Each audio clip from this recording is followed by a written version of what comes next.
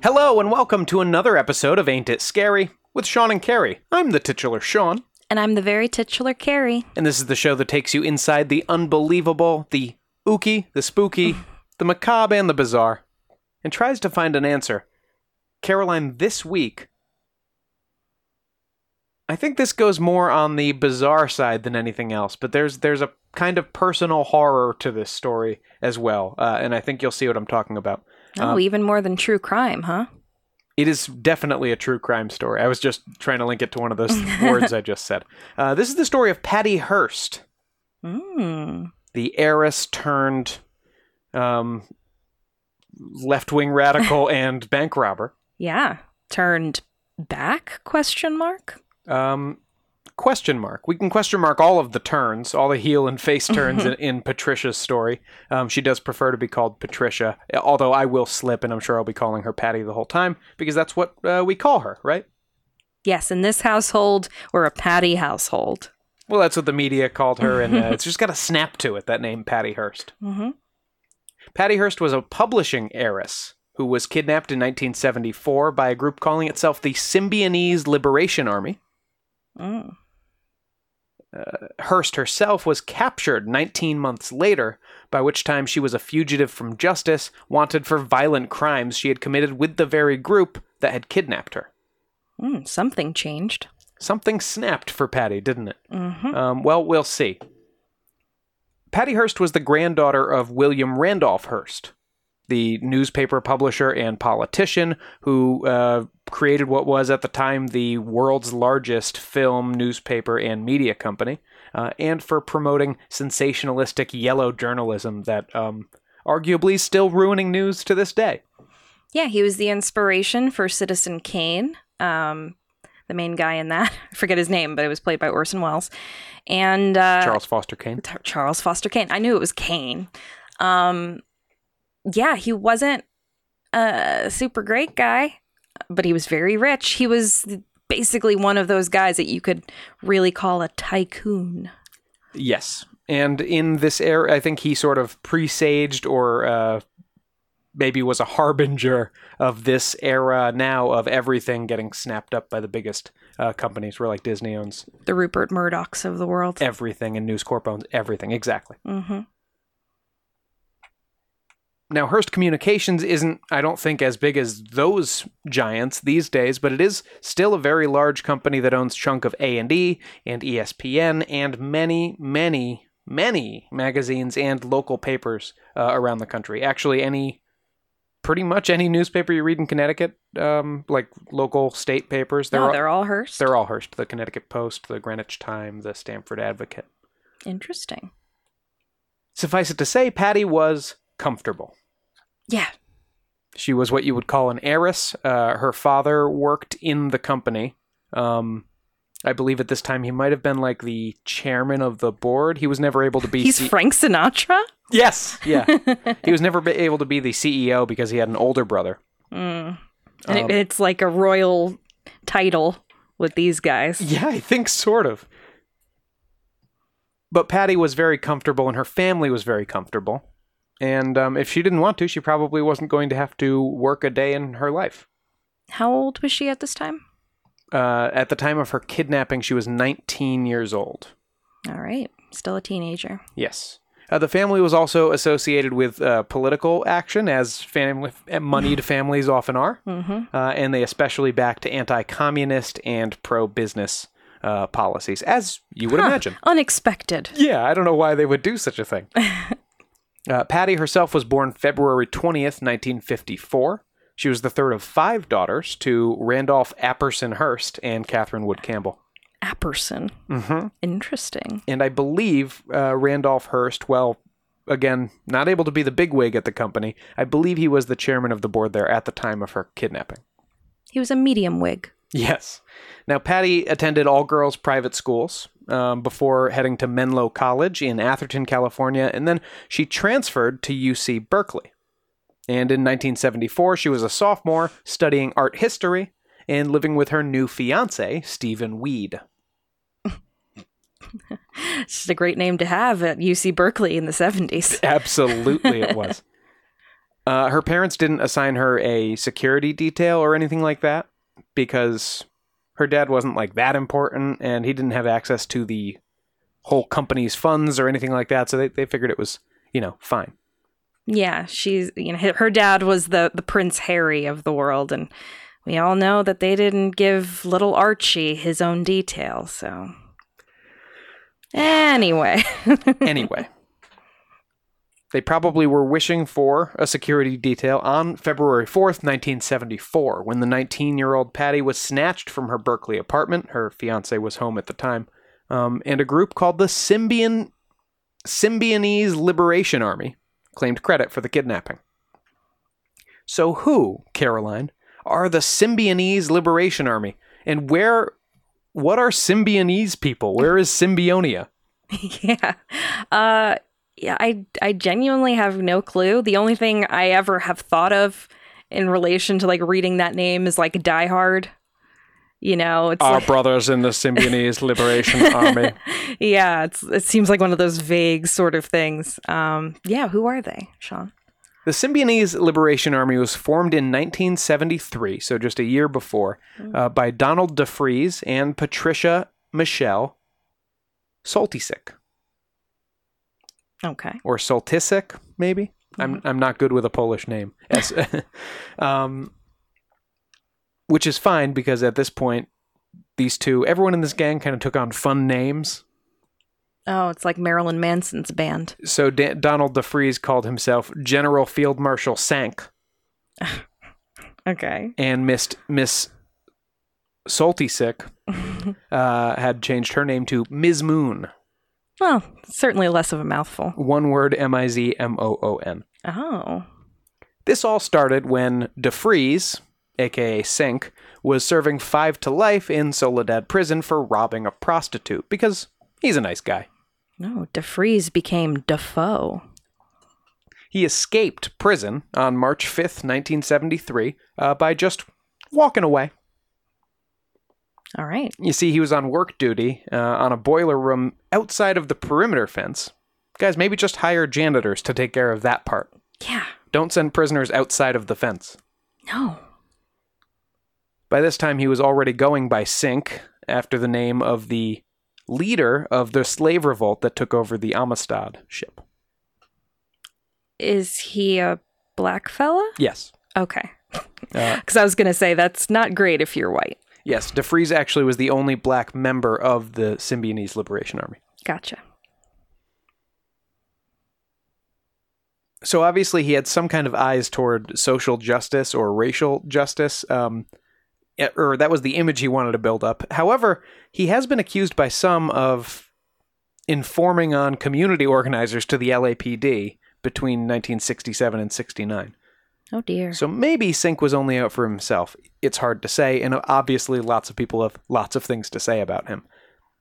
What's not disputed is while in prison, Sink had made ties with an organization called Venceremos. Oh. Now, Venceremos was a left-wing extremist political organization that was sprouting up in California, kind of academic radical societies. Does it have Latin roots? Spanish, Mexican roots. I think it came from like labor groups. Gotcha. And so they were dedicated to community control of the police and prison reform. You can see why Sink would be interested in that, having just gotten out of Soledad prison. Doesn't sound like his conditions were too brutal. They let him take a walk and he just left, but he was put there by police, so... Yes, that's true. Now, this organization, Venceremos, had been dedicated to peaceful action-ish until 1971, when new leadership had taken over and made things a little bit more militant and a lot more Maoist. Oh. And that's always fun. Yeah. So they had kind of a Maoist communist bent now, and their stated goal was the overthrow of the American government. Okay. They weren't like a military organization. They didn't have guns and stuff. They were just a political group dedicated to maybe the like eventual... an ideological overthrow? Yes, like eventually we're going to overthrow the government. Let's sing songs till we get there. A Willie Wolfe and a Russell Little, who currently were members of Venceremos and later would be members of the Symbionese Liberation Army, found Sank a place to stay when he escaped prison, with their friend Patricia Michelle Soltysik. Ms. Moon. Yes. And this is when the nicknames came in, as the two started living together, laying low, talking radical politics, got some urban guerrilla revolutionary ideas in their head, and became lovers. Oh. And so they grabbed Willie Wolfe, Russell Little, a few other true believers, and the first action of the Symbionese Liberation Army would take place on November 6th, 1973, when two members of the group killed Oakland School Superintendent Marcus Foster and badly wounded his deputy, Robert Blackburn. Oh. See, Foster was shot 8 times with hollow point bullets that had been packed with cyanide. Oh, God. So you take your hollow points, which already do a lot more damage inside a person's body. Insult to injury. But you fill that with poison. So he died. Yeah. Blackburn was shot at close range with a shotgun and managed to survive, although not without some lingering injuries, obviously.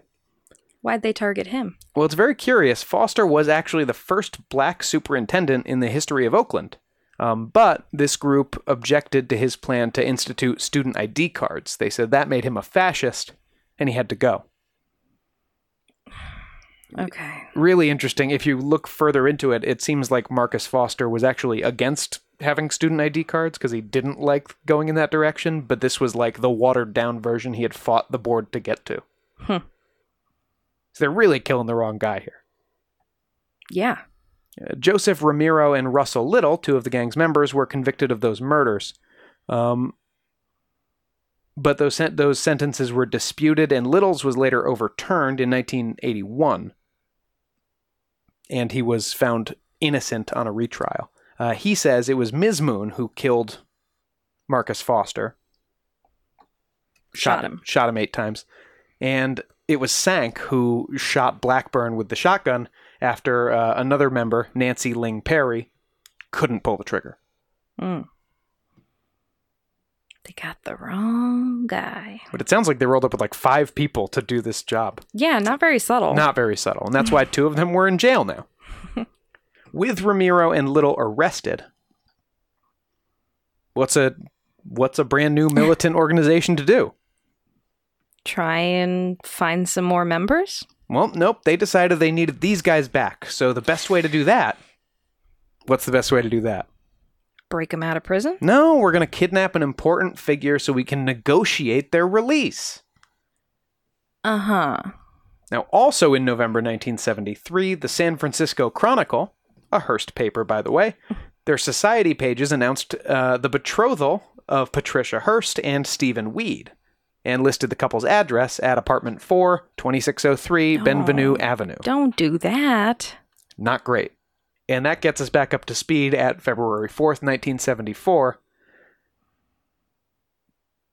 when Angela Atwood, Donald DeFreeze, and William Harris did the deed. Came into the apartment, grabbed Patricia, took her with them. Presumably at gunpoint and all that fun stuff? Yeah, threw a bag over her head. They had guns, and out we go. Now, in their initial communications and notes, the SLA claimed Patty was being held according to Geneva Convention rules. And they issued an ultimatum to the Hearst family. Release Ramiro and Little and get your daughter back. Otherwise, she dies. Putting a lot of confidence in this family to be able to take people out of prison? I mean, they're rich, but... Right. Well, they were told almost immediately, we have no power to do that. Yeah. And so they said, oh, okay, shit, what do we do now? All right, okay. They asked for ransom in the form of food distribution for the poor. Okay. And their initial demand was $4 million worth of food. And then the SLA bigwigs, these are real geniuses, these guys. Bigwigs, Donald DeFreeze. They started chatting and they did some back-of-the-napkin math and decided that what they wanted was $70 worth of food for every needy Californian. And the bill on that came out to like $400 million. So no. They said we need... That's more of a thing on the government than it is on anyone else. $400 million Yikes. in food distribution, please. While they were doing these negotiations, Patty says she was not being held according to Geneva Convention rules. Where did they take her? To one of their safe houses. Was it not very safe? I'm sure the safe house was fine. They were hanging out with like student radicals in the area. Mm-hmm. But Patty was confined to a closet too small to lie down in for weeks. Oof. Her hands were tied and a blindfold was left on her face for the entire first week, according to her account. After that, she was released for meals, but always blindfolded when she wasn't in her closet. Jeez. After some time, like a couple of weeks, they started leaving a flashlight inside the closet with her and some Symbionese Liberation Army official political tracts for her to read. Ah, some pamphlets. A couple of pamphlets. Meanwhile, every now and then, DeFries would come back to the door, bang on it, open it up, and threaten to kill her. So that's 12 o'clock, lunch. 1 o'clock, be threatened with death. 2 o'clock, nap. That's right. Meanwhile, the Hearst family had actually taken out a $2 million loan and started distributing food all over the San Francisco area. Okay. They were calling this Operation People in Need. And it started okay, and they were starting to give out food, but then I think on the first day they were doing it, violence erupted at one of the 4 planned distribution points because the crowds were way bigger than they were expecting. Well, it was supposed to be 400 million. And so people were actually injured as panicked workers were chucking just boxes of food off of moving trucks as they tried to get away. Oh, God, it's like COVID times when they were throwing toilet paper at people. I think, are you thinking of Donald Trump in Puerto Rico when he was throwing the... Oh, that was Puerto Rico. I'm trying to repress a lot. The SLA further demanded that the Western Addition Project Area Committee be put in charge of food distribution. This is like a neighborhood council. Mm-hmm. They were like, you're not doing this right. You stop, give it to them. Now, during all these negotiations, there was some heady ideology being thrown around by the group. Angela Atwood supposedly said on the phone, interestingly, these conversations were recorded, and apparently Angela Atwood, who's a white woman, audibly puts on like a black voice. Not great, Angela. And she goes, the dream, and indeed it is a dream of many on the left, is that the enemy corporate state will willingly give the stolen riches of the earth back to the people, and that this will be accomplished through compromising talk and empty words. To this our bullets scream loudly. The enemy's bloodthirsty greed will be destroyed by the growing spirit of the people and their thirst for freedom. We call upon the people to judge for themselves whether our tactics of waging struggle are correct or incorrect in fighting the enemy by any means necessary. Okay. Just to give you a little look at their views. It's funny, it's hard to find any real ideology it's except very like convoluted. Like a general communist worker ownership of means of production kind of thing. Mm-hmm. But it doesn't seem to have been too much of a plan on how to get there, because killing the superintendent isn't moving the ball. No. In any case, their negotiations got something done, because 100,000 bags of groceries ended up being distributed from about 16 sites in 4 counties throughout the month of March. Well, at least there's that. By the end of that month, it didn't seem like they were ever going to give Patty back, or indeed that she was a captive, so... They started to assume that she had been murdered? Well, you see, Patty's captors had been starting to get to her. After some weeks, she says, and this is a quote from Patty, DeFries told me that the War Council had decided, or was thinking about, killing me, or me staying with them, and I better start thinking about that as a possibility. Man, what a choice. She says after that, quote, I accommodated my thoughts to coincide with theirs.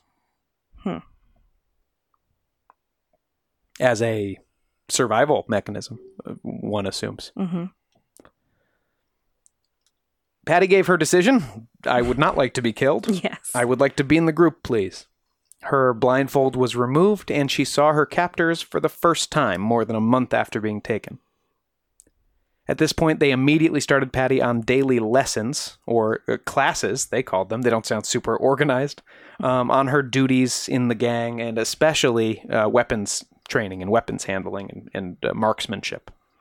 So had they done anything else besides the murder of the superintendent and kidnapping Patty? Nope. Okay. So this is probably just as much for them as it was for her.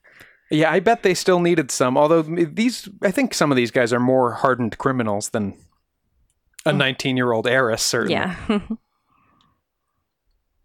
Now, it was around this time that Angela Atwood, who was one of Patty's closer friends, quote unquote, in the group in the time she was there, told Patty that she needed to know what sexual freedom was like in this unit. And Patty was subsequently raped by William Wolfe, a.k.a. Cujo, and later also by Donald DeFreeze. She took on the nom de guerre Tanya after Che Guevara associate Tanya the Gorilla. That's not a gorilla, that's a guerrilla. Guerrilla, yeah. And she announced this to the world, her newfound allegiance with the Symbionese Liberation Army and her new name of Tanya, in a tape that was released April 3rd, 1974. This was 2 months after the smiling, semi-party girl heiress had been snatched from her apartment. Yeah, but I mean, even just 1 month of being imprisoned in a dark room, not being able to really sleep, only having propaganda to read, I'm sure she wasn't doing great mentally. So. And you're not totally alone. You're alone most of the time, but then you come out for meals and you're just surrounded by people who are talking their crazy political talk all the time. Or telling you they're going to kill you. Mm-hmm. Now, if there was any doubt about the veracity of that tape, about Patty's new role, it was squashed for the public on April 15th, 1974, at the Hibernia Bank on Noriega Street in San Diego. The SLA robbed the bank that day, and Patty was caught on surveillance camera wielding an M1 carbine. Gun. Yes, that's it's a short assault rifle. Mm-hmm. And yelling at bank customers, "I'm Tanya! Up! Up! Up against the wall, motherfuckers!" Oh, some real Amanda Plummer and Pulp Fiction energy. I love how she starts with, "I'm Tanya!" She's like, I gotta announce it. Entrances with pizzazz. So, yeah. Why did they choose that bank to rob in particular? I don't know. Why did Was it just nearby, or? Yeah, they didn't have an ideological issue with this bank in particular. They had an ideological issue with banks and also a need for money. So here they were. 2 men did enter the bank just as customers during the robbery, and both were shot, although nobody died, and it doesn't seem like it was Tanya who shot them. I mean Patty. Patty Tanya. And the SLA escaped the bank with over $10,000 in cash, which is a pretty good chunk of change in 1974. Mm-hmm. Now, in Patty's book, which she wrote years later, called Every Secret Thing, obviously, she denies willing participation in this robbery. Is she saying she was brainwashed, or that she was basically forced to do it, like at gunpoint, or else she would be killed or something like that? Well, we'll get into it in more detail when we get to the trial. But her lawyer did produce police photos at the trial that appear to show the other members pointing their guns at Patty. During the robbery. And some witnesses say they saw Patty lagging behind the others as they made their way to the getaway vehicle. Could she have been looking for an opportunity to escape? Probably not, but maybe it shows a lack of enthusiasm on her part. Mm-hmm. The SLA now found that it had few allies left in San Francisco, in the kind of student academic radical underground community. Yeah, they're like, this is too heavy for me, man. Well, they were because of the Foster murder, not because of the bank robbery. Mm-hmm. Why'd you do that, dude? And so DeFreeze says, guys, we don't have to worry about this. It's fine. I know a bunch of people in LA. Let's just go back to my old neighborhood. And so the Symbionese Liberation Army, this cool hippie gang of bank-robbing communists, packed it all up and headed down to L.A., where Sink was sure he would have friends in hidey holes that they could use. How'd that go for them? He didn't have as many friends down there as he claimed he did. And the group ended up having to commandeer space and supplies, i.e., find people living in squats, beat the crap out of them, send them packing, and say, we live here now. Oh, so he didn't even have one friend. Not that I can find. Interesting. They stole weapons and supplies from the locals, and they generally went about making 0 friends in the area. Meanwhile, in prison, Russell Little would be heard to say that the SLA had lost sight of its goals. This was now a confrontation with the police, and not a dialogue with the public. Yeah, it doesn't seem like they're doing a lot of dialoguing. It certainly doesn't. Things would all change for the gang and for Patty just a little bit later that year. I know she hasn't been Tanya for long, but things are going to move even faster when we come back from break. Oh.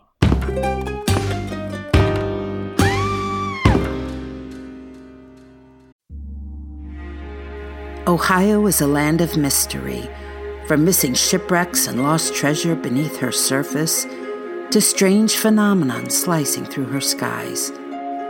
From myths that have evolved around historic events and people to the unsolved murders and disappearances that keep her communities wondering what happened. Find Ohio Mysteries on your favorite podcast app, and let's explore the inexplicable. OhioMysteries.com.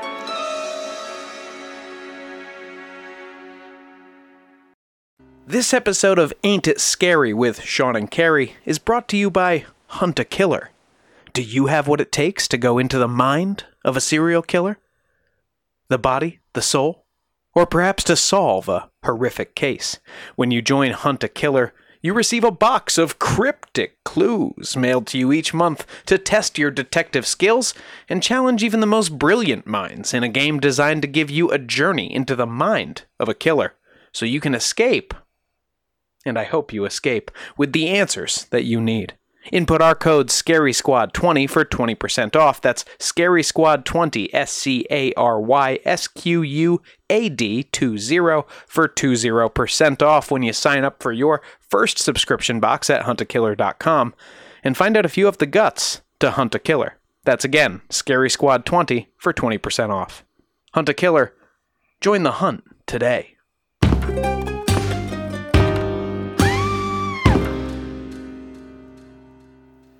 Welcome back. When last we left, it was spring 1974, and the Symbionese Liberation Army had just left San Francisco area, where things were starting to heat up after a bank robbery and the murder of a superintendent and the kidnapping of a local heiress. And they had headed down to L.A., where they thought things might calm down.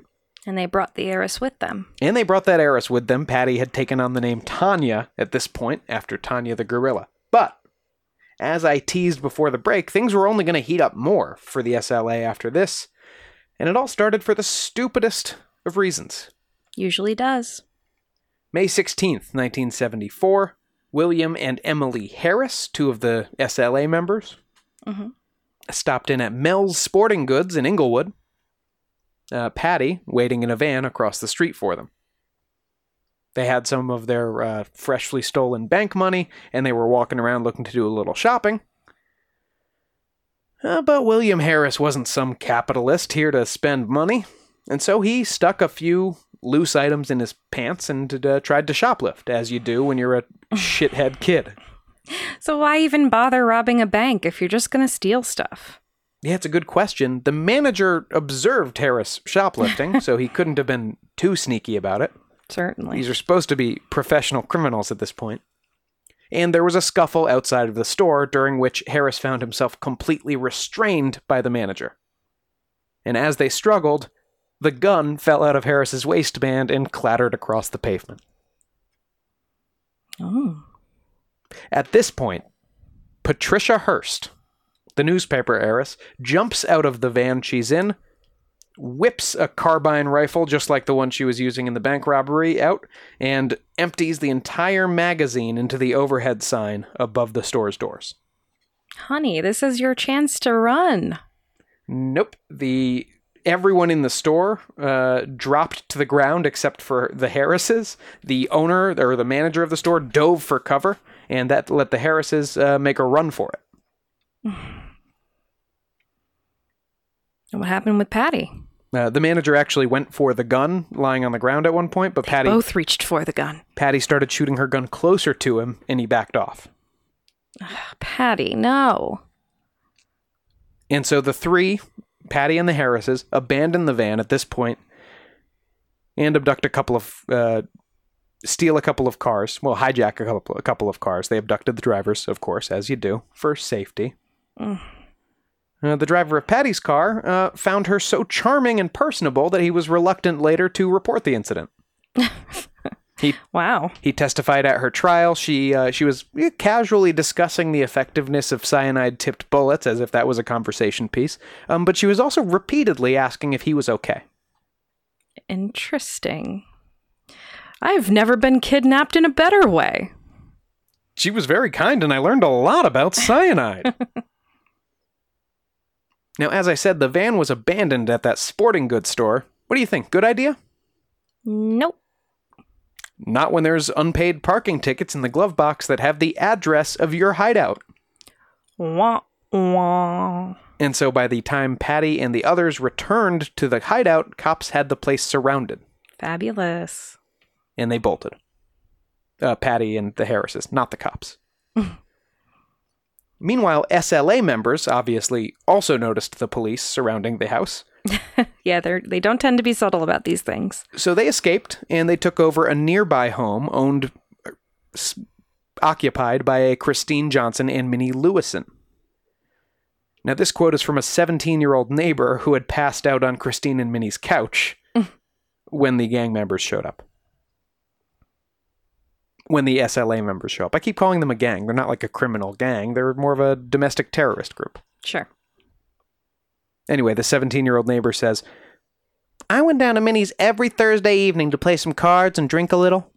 I fell asleep early, and when I woke up around 2 a.m., I saw 4 white women and 3 dudes, 2 blacks and 1 white.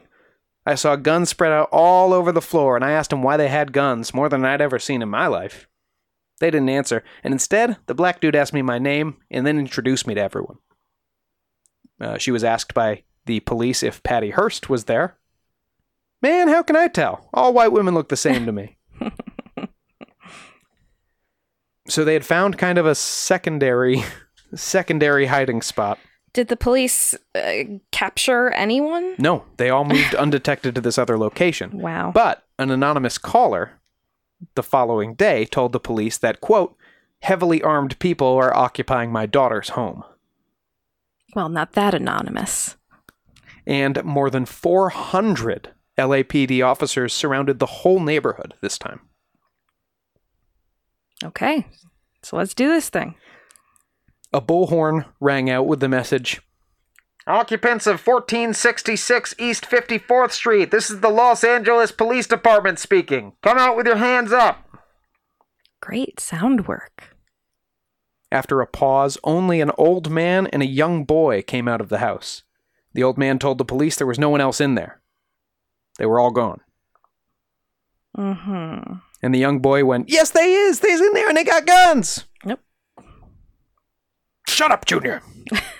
Sean Connery? And with that, it was on. Tear gas was fired into the house and instantly answered by heavy automatic bursts of fire from inside of the home.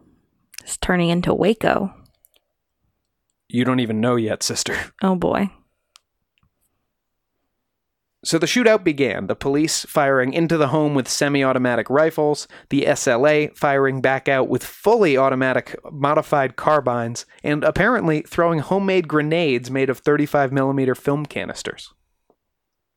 Wow. Sounds like something from Fallout 4. This went on for hours, with the police firing dozens of cans of tear gas into the house. And this is where it's going to get very familiar to Waco. Because if you shoot enough tear gas canisters into a house, it catches on fire. Oh boy. Now, as for the members of the SLA, Nancy Ling Perry, the one who had failed to kill the superintendent deputy earlier that year, and Camilla Hall exited through the back. Now, investigators working for their parents would later claim that these girls had tried to surrender on their way out of the house. The police tell a different story. The police say Hall was shot in the head by police while aiming a weapon, while Perry came out of the house behind her, providing covering fire. Oh, no. After Hall was shot, Perry opened up on the officers, and she was shot twice as well and killed. The rest of the gang died inside from gunshots, burns, and smoke inhalation as the entire house burned to the ground. Does that include Donald DeFreeze and Ms. Moon and all them? Ms. Moon was dead of smoke inhalation. The coroner's report says DeFreeze had shot himself in the side of the head. Where's Patty? Tanya Patty. Patty and the Harris couple were watching this whole siege live on TV from a hotel room in Anaheim. Did they never go back to this group? Well, there's no one to go back to now. Everyone's dead. No, I mean after they moved to the new house. Well, this is only like a few hours after they left. So they didn't meet up with the group, is my point. I didn't realize it was all the same day. Oh, yeah. When they came back to the hideout, the police had already surrounded it. So they went to Anaheim. Gotcha.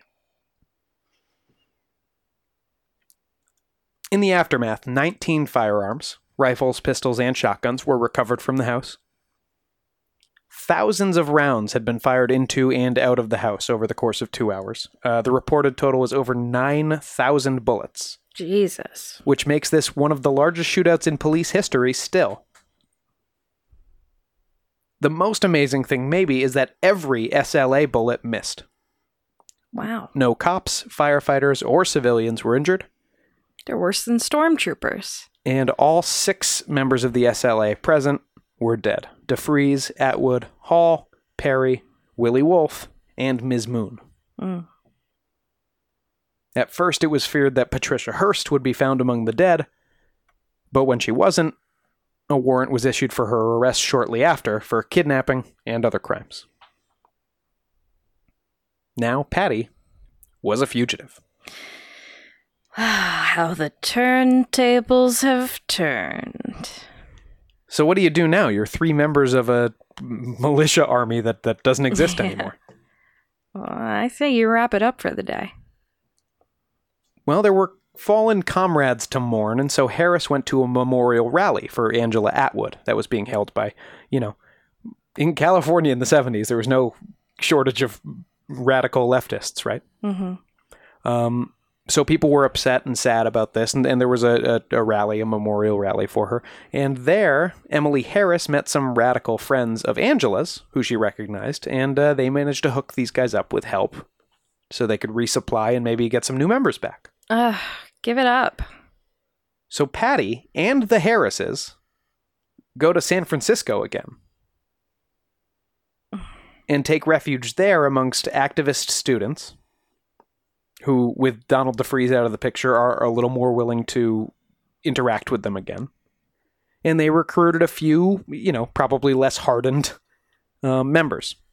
At this point, the SLA, the new SLA, if you will, consisted of Patty Hearst, the Harrises, Emily and William, Wendy Yoshimura, now siblings Steve Celaya and Kathy Celaya, and Kathy's boyfriend, James Kilgore, and Michael Borton. That's the 8 members of this group at this point. Mm-hmm. And in April 1975, remember, Patty was taken in February 1974. In 1975, the members of the SLA robbed Crocker National Bank in Carmichael, California. Now, unfortunately, this time, a Myrna Lee Opsahl, a 42-year-old customer of the bank and a mother of 4, was killed by Emily Harris's shotgun. Oh, God. Harris said the killing was an accident. Doesn't bring back those kids' mom. Sure doesn't. 5 members of the SLA were convicted of these crimes after pleading guilty in 2002. That recently? Yeah, it actually took 2 assistant DAs to go to bat for the case because the attorney's office didn't want to go after it because the evidence was all circumstantial and stuff. And it all happened because like one of these people ended up having a different charge that now they had something to bargain with, and meanwhile the others had all. Well, I don't want to spoil anything. Patty also apparently helped make some improvised explosive devices that were used in 2 attempts to kill police during August 1975.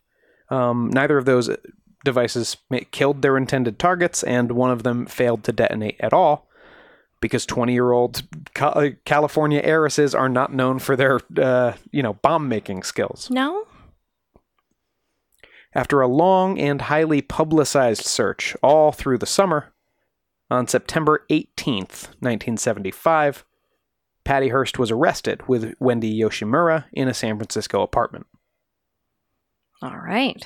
The police had snaked their tendrils through the student community, gotten all the information they needed, and gathered everything, gotten their eggs into one basket before they pounced, because the Harrises and Stephen Celaya were also arrested that same day at separate safe houses. Wow. Okay. While being booked into jail, you're asked for your occupation, and Patricia Hearst listed hers as urban guerrilla. And she told her lawyer, she's asked if her lawyer could get a message out to the public for her. And she said, "Tell everybody that I'm smiling, that I feel free and strong, and I send my greetings and love to all the sisters and brothers out there." How long was this after she was first kidnapped at this point? 22 months. Damn. Okay. Hi guys, it's Sean in the edit. That's 19 months Patty was missing. Like I said at the beginning of the show, you'll see where my brain got that 22 months from later on. And hey, that's a nice tease for later. Enjoy. And let's talk about the Patty who was arrested 22 months after she'd been snatched. Patty's weight at this point was down to 87 pounds. Jesus.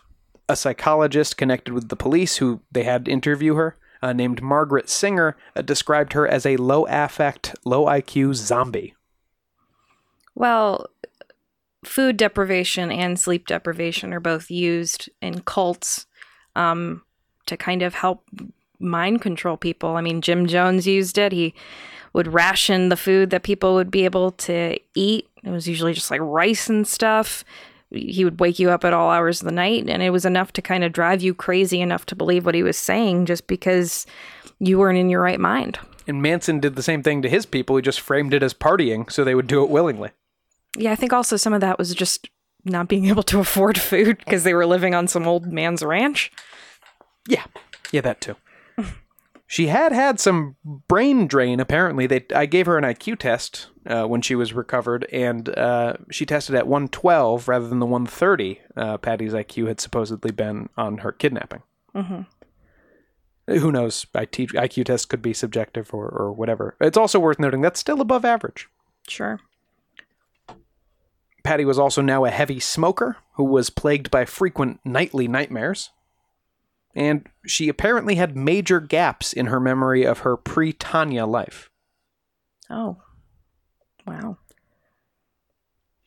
Now, once she started talking, and not just spouting political jargon and stuff, Patty claimed she had been forcibly drugged with LSD and had been coerced into participating in the bank robbery. And that's the defense she was going to go with, at least with her initial lawyer. That was Terrence Hallinan, and he told Patty, don't talk to anyone, don't give interviews to psychologists or psychiatrists or newspaper people or anyone. Mm-hmm. And we're going to go with the defense that you were forcibly drugged and that at the time of the bank robbery you were too much on drugs to know what was happening. So not necessarily brainwashing, just drugging and coercion. Yeah, and what he told Patty was that a successful defense on the principle of brainwashing would have been completely unprecedented at the time. There's no legal code for it. It doesn't say in the law that you're fine if it's brainwashing. Yeah, I don't even know if Jonestown had happened yet. So that was probably the first. Well, I mean, there's also the Manson family, but that was like a completely bizarre situation, but the Jonestown situation is kind of one of the first big cult brainwashing things on the national scene that we dealt with at the time. I didn't. Yeah, although America. Anyone who was killing people at Jonestown who wasn't Jim Jones, probably was directly fearing for their life. Oh, yes. I'm talking about everyone who was killing themselves and that whole situation. Now, Patty did start doing many interviews with psychiatrists after she changed lawyers. She started, I don't know if she just started having second thoughts about this defense, or if maybe her thoughts and feelings about brainwashing weren't being listened to, or what. But she found a young hotshot by the name of F. Lee Bailey. F. Lee Bailey. Our old pal. Well, you might recognize him, audience, from being involved in the O.J. Simpson trial. That's probably one of the more recent things that he's done. And he was played by Nathan Lane on the People vs. O.J. Simpson TV show. Played beautifully by Nathan Lane. I think he did a great job. He also got a footnote mention in our Barney and Betty Hill episode because Betty appeared on his television show, Lie Detector. He was a lawyer who... God, when he was practicing, the most dangerous place in the country was between F. Lee Bailey and a camera. Now, Bailey strongly advocated for a defense of coercion or duress. Maybe not brainwashing per se, but the idea was that Patty was not making her own decisions at the time. And so Patty began giving long interviews with psychiatrists, including a Robert J. Lifton, who was brought in from Yale University, and he was an expert on coercive persuasion and thought reform. Seems like a good fit. Perfect guy. And in her book, Every Secret Thing, Patty says that Dr. Lifton, quote, pronounced me a classic case which met all the psychological criteria of a coerced prisoner of war. If I had reacted differently, I'll put in brackets here to his questions, that would have been suspect, he said. It still took some weeks after Patty's arrest for her to fully repudiate the SLA and its ideals. Yeah, I mean, there were still people that were into Manson years and years later. Just look at Squeaky Fromm trying to kill Gerald Ford in the 70s. That's right. She went to prison for that. Yep. That'll happen. The trial finally commenced on January 15th, 1976. It was presided over by Judge Oliver Jesse Carter. And I think it might be fair to say that it's possible Judge Carter had his mind made up on this case before the trial began.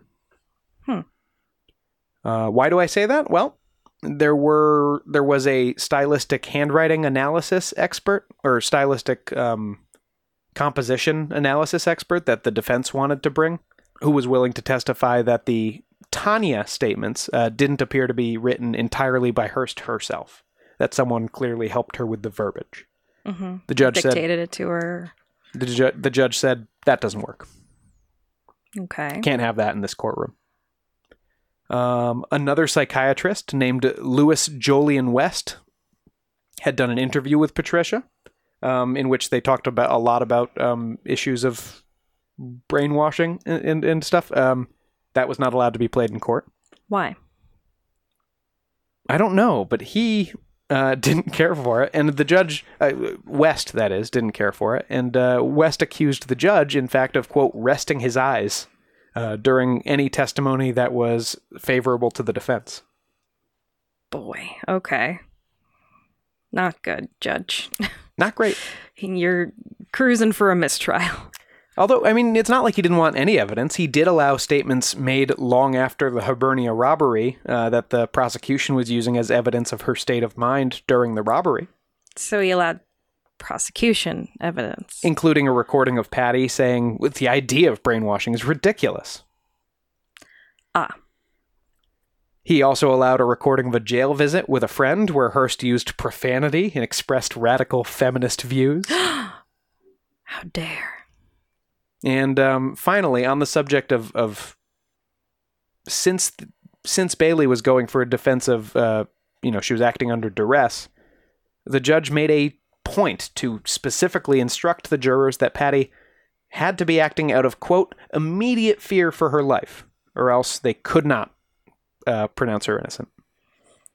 Yeah, he seems to have his own opinion and is trying to inform everyone trying to judge this case on that.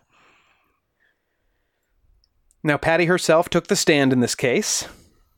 She testified that the SLA members demanded she appear enthusiastic during the robbery and said if she made any mistakes, she would pay for them with her life.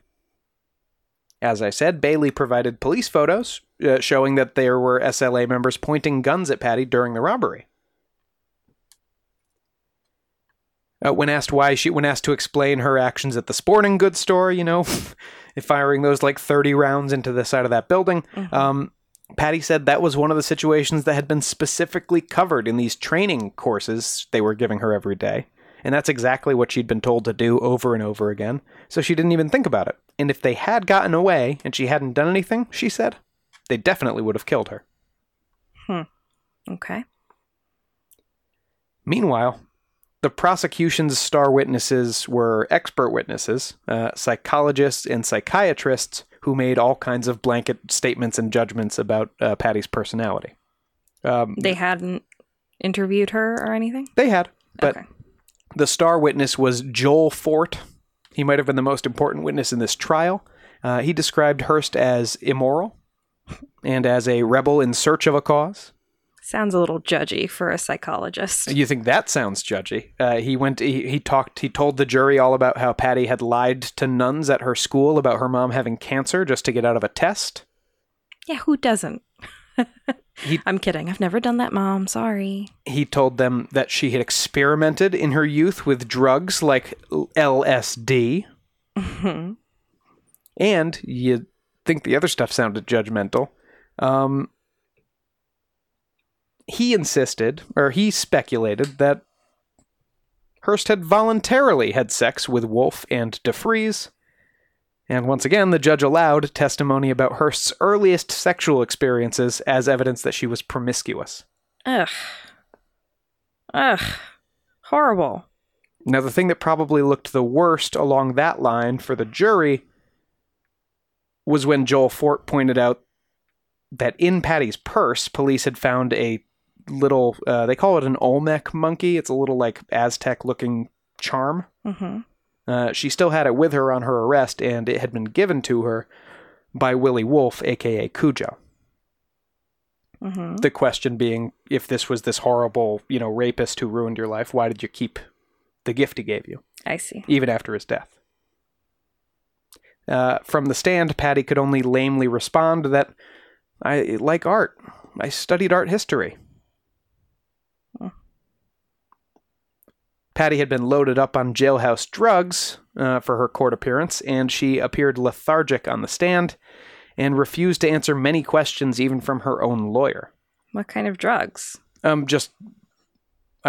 actually don't know. I just saw newspaper reports suggesting that she appeared to be on. But I don't know, they might give you some anxiety or antipsychotics if you're freaking out after your arrest or before your trial. She appeared medicated, though, to people in the courtroom. She pled the fifth on many questions that Bailey asked her, which doesn't help your case. And no. Bailey was criticized after the trial for putting her on the stand at all. One of the male jurors was quoted as saying, "We didn't know if we was looking at a live girl or a robot." Okay. This is another damaging. There's lots of recordings of Patty that were damaging. Recordings she had made as Tanya. You could say she's just playing into the role or whatever. But one recording released to the public after the shootout at the gang hideout when most of the SLA had died included Patty saying, "Cujo was the gentlest, most beautiful man I've ever known. We loved each other so much, and his love for people was so deep that he was willing to give his life for them. Neither Cujo nor I had ever loved an individual the way we loved each other. Probably this was because our relationship wasn't based on bourgeois values." Oh, dear. Well, that's not great to have on recording. No, it's not. And that was, I believe, recorded to be released to the public as like a statement from Tanya of the SLA, But it muddies the waters, especially for that jury. Yeah. And the prosecution had convinced them that it was important to Patty's case that she had been raped by these two guys. Deliberation took 12 hours and apparently put many of the jurors into tears. Why? Frustration or? They were talking a lot about, I think there's a central... This is why when I said this has a kind of a personal horror to it, I think it's a horrifying idea. It's like the way that cult stuff fascinates us, right? It's this horrifying idea that a normal-ish person could be put in a situation and then have their mind snap and become a different person. Mm-hmm. That's what this appears as from the outside, right? This, 19-year-old girl gets arrested and then she'll just, I'm telling you, motherfucker, 2 months later. It's scary. Yeah. And so I think the jury, sees shades of that in this case and finds that scary. They're also heavily discussing the kidnapping and rape of a 19-year-old girl. Yeah. So that'll bring you to tears. Not a fun day to have. No. It was March 20th, 1976, when Patty was pronounced guilty of armed robbery and the use of a firearm in a felony. She was sentenced to 7 years in prison. Now, shortly after Patty went to prison, though, she suffered a collapsed lung, which left her unable to testify against the Harrises for the sporting goods incident. How did she get a collapsed lung? Like pneumonia or something? Yeah, I don't think it was. She wasn't like shivved or anything. Jeez. Speaking of that was when Patty caught those kidnapping charges. She just ended up with probation on that one because she pleaded no contest, and the judge said because there was, quote, coercion amounting to torture in the case, she got probation for the kidnapping. Meanwhile, the Harrises, without Patty there to testify in court against them, only caught the kidnapping charge, and they served 8 years each in prison without the firearms and, theft charges. Mm-hmm. So there were a lot of people who felt that Patty shouldn't have gotten jail time. Obviously, given 12 hours of deliberation, there were some people in the jury who felt that she shouldn't have gotten jail time. Mm-hmm. And some people in local government were getting interested. In fact, Representative Leo Ryan started to collect signatures on a petition for Patty's release.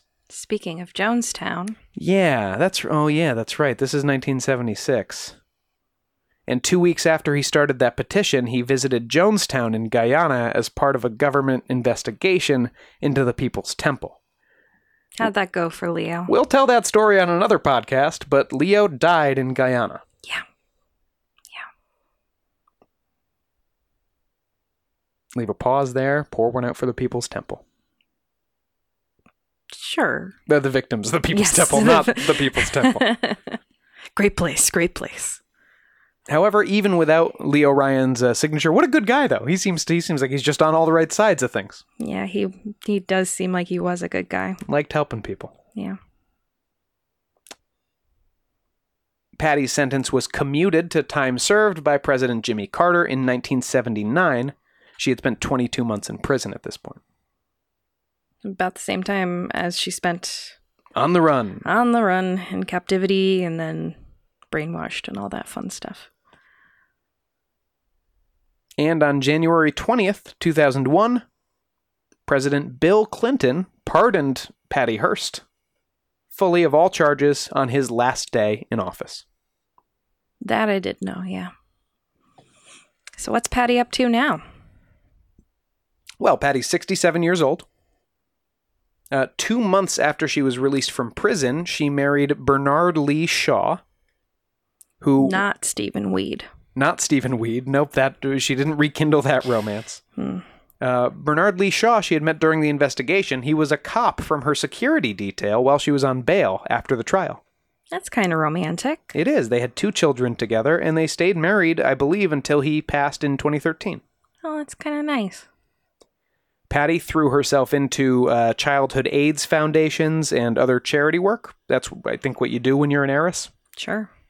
She didn't have to get a job, so she spent most of her life doing charity stuff. She also, and you'll find this interesting, Carrie, appears in several John Waters films. She's apparently friends with the director and makes appearances in Serial Mom, Pecker, A Dirty Shame, Cecil B. Demented, and one of Carrie's personal favorites, Crybaby. Mm-hmm. She also showed up on Veronica Mars, where Veronica goes to Hearst College. Mm-hmm. And I think I haven't seen it in a while. She's in the episode where Veronica is interviewed for college. Yes. Yeah. And she plays like an old heiress, doesn't she? I think she plays herself. Yeah. And she's also, I mean, some of the most that I've known of her, aside from the general, she was kidnapped and then she was brainwashed, is from Schitt's Creek when Moira does the single woman Patty Hearst musical. One woman show. Yeah. You'll be glad to know that she's also something of a fixture at major national dog shows. Mm-hmm. And that her Shih Tzu Rocket won the toy group at the Westminster Kennel Club Dog Show in 2015. Good for Rocket. And get this, her French Bulldog, this is in 2017, her French Bulldog Tuggy won Best in Breed, and her other French Bulldog, Ruby, won Best of Opposite Sex. Awesome. It's very rare for one owner's French Bulldogs to sweep those categories that way because there's a lot of French Bulldogs in that competition. Great bulldogs. These are all things I've learned researching Patty Hearst. Well, is that the story, Sean? That's pretty much the story. I have one last kind of conspiratorial note, and I stuck this at the end because it's dicey to even kind of piece together into a narrative. But if any listeners have more information they can point me to on this, I would love it. When Willie Wolf, a.k.a. Cujo's dad, found out he was involved with the SLA, because remember, these are all just shithead, like, 20-somethings. Mm-hmm. He hired a private detective named Lake Headley to find out more. Is he also a CNN anchor? I'm Lake Headley. Tonight's headlines. And on May 4th, 1974, this is 13 days before the shootout that took Willie Wolf's life, along with the other 5 main members of the gang, Headley, the detective, swore the following, quote, that Patricia Campbell Hearst and her parents disagreed bitterly over Patricia's political and personal relations, that a love affair between a black man and Patricia Hearst did take place prior to her relationship with her fiancé, Stephen Weed, that Mrs. Randolph A. Hearst subjected her daughter to extreme pressure to change her personal and political relationships. Mm-hmm. You see, based on... This is kind of a long walk, but at some point, about a year before Patty was kidnapped, a girl under a different name, but her picture in the prison records looks a lot like Patty, came for a conjugal visit with a prisoner. A black man. A black male prisoner who I don't think was Donald DeFreeze, mm-hmm. But this whole... Then you get into, like, internet quote-unquote sleuthing on this, and it spins into, like, but what if that girl was Patty under an assumed name? Purposefully kidnapped. And she actually was hooking up with Donald DeFreeze, and the records got messed up. And actually, but then they end up spinning it all the way out to... And that's why the SLA was actually a CIA inside job to cast a bad light on liberal causes. It's a stretch. It's a stretch. I will say the SLA is generally pointed to as like the first that we know of violent radical left-wing group in the U.S. Mm-hmm. You know, so maybe in an era when the reason people get behind a theory like that is in an era when there was a lot of public sympathy for some liberal causes and a lot of unrest because of it. You know, the CIA did have it in its interest to make those things less popular. I just don't think... It's kind of like the John Lennon thing of, we know that they were watching him, but did they kill him? Right. You know, it's the extra step. It's like, no, why would they have done that? And this does seem like a long walk. A long walk. And if these kids were put together by the CIA, I think they would have been probably a little better organized or equipped. So, do you think she really was brainwashed? Oh, yeah. So that's the actual real question here. I don't know, but it fascinates me. I think some people are more susceptible to having their personalities muted and replaced. And she was young at the time.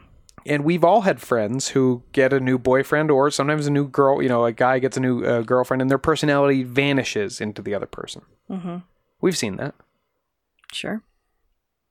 We're not being shady right now. I'm not thinking of anyone. I'm not thinking of anyone in particular. But everyone's seen that sort of thing. And if that exists, how hard is it to believe that a 19-year-old girl who hasn't eaten in a month and probably does have a rebellious streak anyway. She's a 19-year-old daughter of very rich conservative parents. I don't find it that hard to believe that after 3 weeks she's fully believing all that stuff. Mm-hmm. Does that mean she's not responsible for her actions? I don't know. It's tough. Yeah, that's always the big question for me in cult stuff, because I can't imagine myself doing these sorts of things, Well, Robin, without a gun to my head. I will never, ever, anyone listening, authorities or otherwise, I will never rob a bank. Movies make it look fun, though, right?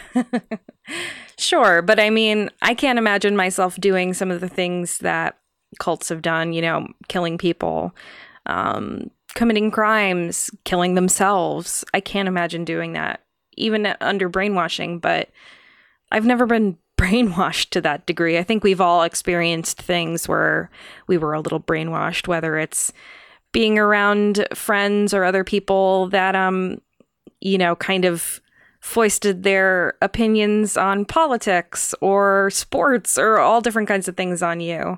And then you realize afterward, when you're a little older, a little more mature, that, oh, I don't even believe this, The type of person that might have been told their whole life that Nickelback sucks, for example, and then they realize they really do like them. Not me, but, it's that kind of thing, just to an insane degree. Is that a real person? Because I don't want to meet that person. Well, that's the exact thing, though. If you hear Nickelback and you go this is what I've been waiting for all my life, actually. Well, I just don't think you're going to bring much interesting to the table. Well, imagine you as a kid, Sean. I know you like the color pink. Yeah. But as a kid, you're told that it's a girl's color. It's gay if you like pink. And that probably made you think, at least as a kid, I don't like the color pink. It took me a while to come back around to it, yeah. Yeah, it's kind of that, but multiplied by 1,000, I can't imagine it, so I have no clue. It's come around now where I'm more worried that pink stuff will get me mistaken as a frat bro. No, you don't have any pink polo shirts or salmon colored shorts. I think you're good. Not yet.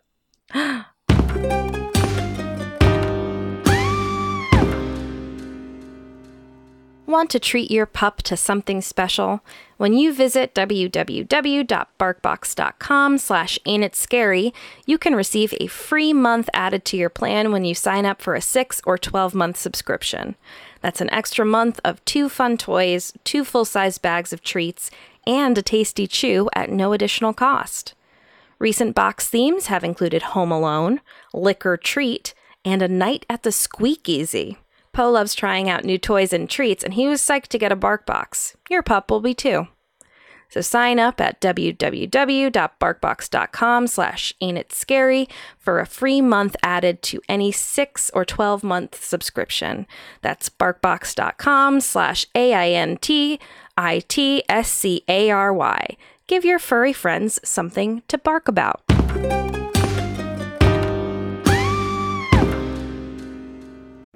On the morning of August 1st, 1966, shots ring out from the observation deck of the clock tower on the University of Texas campus. It marks the infamous beginning of the modern era of mass shootings in America. You're listening to Stop the Killing podcast. Join us as we take you behind the crime scene tape to explain global mass shootings and mass attacks. I'm Sarah Ferris, but more importantly, this is Catherine Schweit, the former head of the FBI's active shooter program. I spent 5 years as the FBI's top executive looking for answers to the mass shooting crisis. I've been at the shooting scenes, I've traced heroic acts of bravery, and I've sat silently and listened to the heart-wrenching stories from survivors. Amongst this horror, there is hope. We all hold the key to stop the killing. You just need to know how to unlock the door. Download Stop the Killing and be part of the solution. Search Stop the Killing on Apple, Spotify, and all the usual suspects. It's true crime time. Oh! Excitingly, we're following up on one of our earlier episodes with this bit of news. Now, this is for episode 9, Tamam Shud, Mystery of the Somerton Man. We stan a Somerton Man! For those who may not remember, the Somerton Man is a John Doe whose body was found on an Australian beach, slumped against a seawall on December 1st, 1948. And he was dead. He sure was. He wasn't just drunk, he was dead. His identity has remained a mystery until now, perhaps. Australian Attorney General Vicky Chapman has approved an exhumation order requested by South Australia Police so they could possibly discover the identity of the Somerton Man once and for all. Chapman stated, quote, "It means that finally," I'm not even going to try an Australian accent at this point. "It means that finally this case, which has been studied, investigated, and followed for more than 70 years, will be re-examined, and hopefully many questions around his enigmatic life will be answered." Though there isn't a set date for exhumation, it will likely be very soon. Detective Superintendent Des Bray told ABC Australia that improvements in technology would give forensic experts the best chance yet to, quote, "possibly identify the man through his DNA and finally establish his cause of death. Ideally, we'd like to identify a source of good quality DNA and then generate a DNA profile from it. That profile we could compare to potential descendants," she said. South Australia Forensic Science... They're talking about Robin. Yeah. There's a specific descendant they're talking about. Mm-hmm. South Australia Forensic Science Director Lindsay Wilson-Wild says that, quote, "It's going to be extremely challenging in a technical sense. The remains have been buried for over 70 years, and, in addition, the body was embalmed, which adds further complications. But hopefully they'll be able to identify a good source of quality DNA and then generate a DNA profile from it. So if they do end up finding the Somerton Man's identity, we'll be sure to update you." And if you don't really care about who the Somerton Man is, go listen to that episode because you might find yourself caring by the end. It is a I was yelling stuff by the end of that one. A tragic story of love and espionage, or maybe not. Who knows? Or maybe not even murder or suicide. Stay tuned, everyone.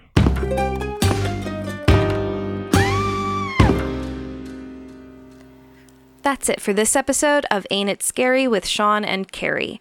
Like us on Facebook and follow us on Twitter and Instagram at Ain't It Scary, and check out our website at ain'titscary.com. You can support the show by supporting our sponsors and becoming a patron at www.patreon.com/ain'titscary.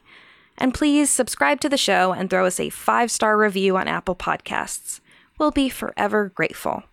We love all of you, especially our top-tier patrons, Nate Curtis, Sean O'Donnell, Jared Chamberlain, Maria Ferrante, and Robin McCabe. Show created by Sean and Carrie McCabe, music by Kyle Ryan. You can find Kyle at his YouTube channel, Music is a Verb. This has been a production of Longboy Media. I'm Richard Serrett. Join me on Strange Planet for in-depth conversations with the world's top paranormal investigators, alien abductees, Bigfoot trackers, monster hunters, time travelers, alternative archaeologists, remote viewers, and more. As I was on the way to Area 51, I was stopping on the side of the road and just taking measurements, and I found this one spot where time slowed down by a fraction of a second. It's not supposed to do that. From the two big categories, animal mutilations and human abductions, you have to conclude that genetic material is being harvested. Well, I reached for a rifle, and I turned and looked, and it was already moving away, and it was descending the bluff. There's no way any human could have went down it. It was probably a 75-degree angle straight down, almost. On Richard Syrett's Strange Planet, we're redefining reality. Listen now wherever you get your podcasts. Do not go any further. Turn around. Go home.